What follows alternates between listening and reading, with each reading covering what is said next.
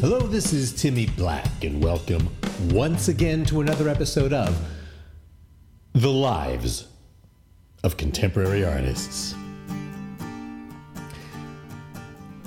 Now, let me tell you, I've been getting a lot of negative feedback lately. People are sending me texts and emails and filling out my comments pages.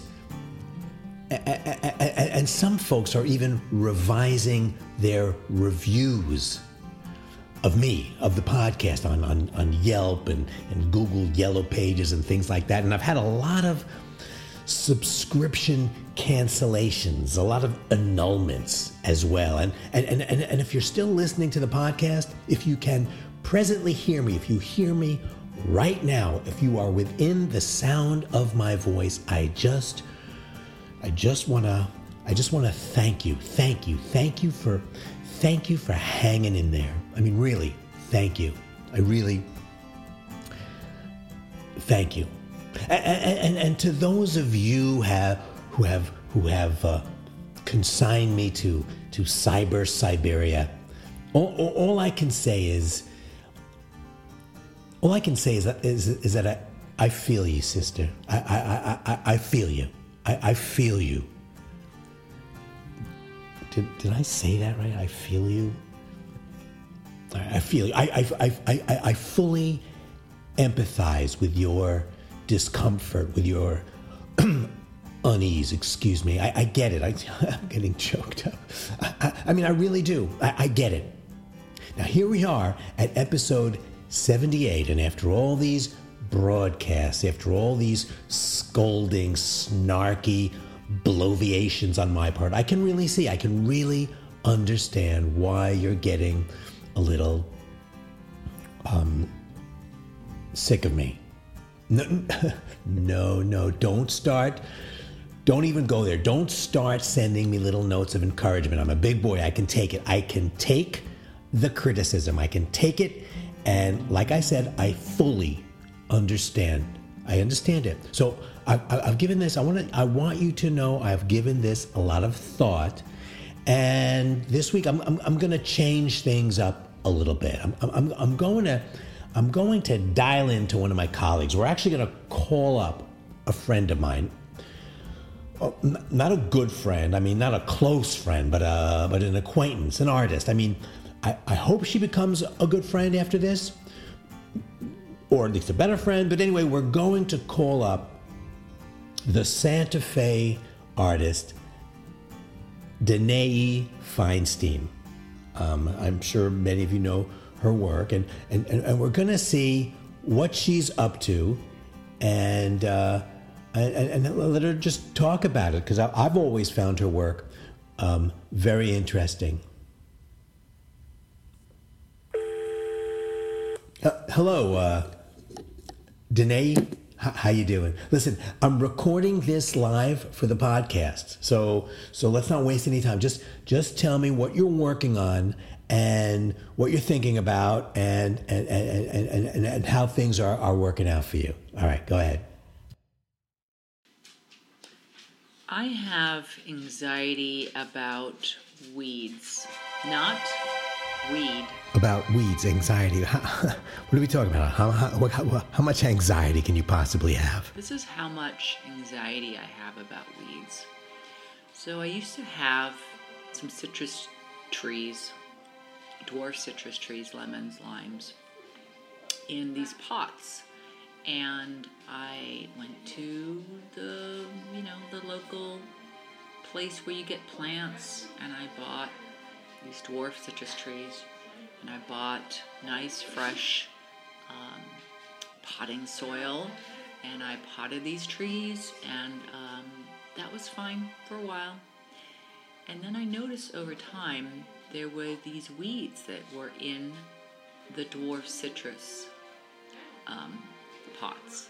And I found this very strange, because where did these weeds come from? It really kind of annoyed me. So what'd you end up doing? So I'd pull the weeds, and some of them were like grassy weeds, and some of them were like clover weeds. and they were very difficult to pull. So one day, after a few years, I enlisted my parents to help me with something. And I basically took the citrus trees out of the pots and I tried to de-weed the whole root ball as much as I could. And I went after these weeds with a vengeance. And I tried to get as much of the root weeds out. And then I replanted the whole thing. And damn it, those weeds came back. Dang. So how'd you feel? I was so annoyed. Now, I abandoned those trees. I think something happened to them. I think they maybe dried up. And I started with brand new pots, brand new earth, and brand new trees last year. And this year, there's weeds. There's weeds in these dwarf citrus trees that I just bought last year. So what are you telling me? I mean, how would you describe your relationship to weeds? So weeds are a source of anxiety for me. In fact, I've had dreams of weeding. There's something really great about weeding, like when you're weeding like grass out, like grassy weeds out of some foliage or some ground cover. You lift up the ground cover and you unearth a bunch of weeds, like the grassy weeds, and you pull them out. I've had dreams about that. But I have this source of anxiety about weeds. Dreams, man. Well, I don't. How do you deal with that? So I feel like I have to seize the weeds at the right moment, because if the weeds are in, if it's been raining a lot in the winter, the weeds go crazy. And you have to wait till the right moment, because if you pull them too early, the rain will cause more weeds to come back. But if you pull them too late, you also have a problem, because then it's difficult to pull the weeds because the earth is tough and doesn't give up those weeds roots very well. It's kind of like resentful. And then the other thing that happens that causes me anxiety is the weeds start to go to seed. Sometimes there's flowers first, which you think, okay, here's a nice flower. No, it's a weed. And then the weed flower turns to seed, which causes me even more anxiety, because one weed becomes 1,000 weeds. And those 1,000 weeds get buried, and then they become more weeds.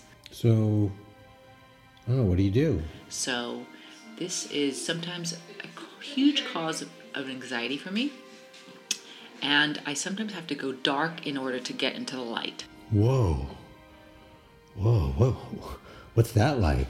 It's like you kind of have to go into a dark place in order to come out to the other side. And the dark place I go to is my own death.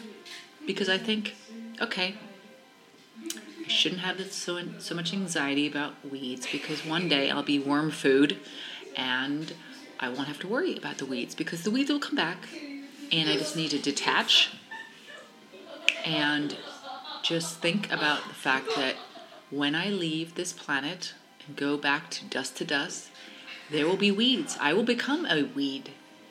And that causes me to release my anxiety, because I realize, okay, it's inevitable. They're going to come back. I just need to relax and not have so much anxiety, and therefore going into the dark brings me back into the light. Whoa, that's deep. Man, that's deep. All right. Hey, look, I'm going to sign off now. Thanks a lot. Danae, thanks a lot. Whoa, out of the dark and into the light.